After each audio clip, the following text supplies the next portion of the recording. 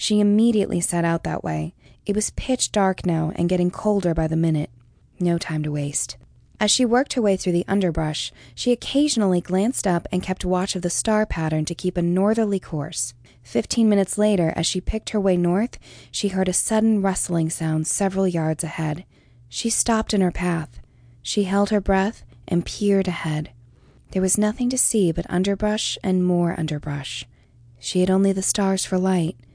When she didn't hear the noise again for a minute, she took a few steps forward, and then a few more, until she felt comfortable that the danger had passed. She then glanced at the stars again for direction and continued on her way.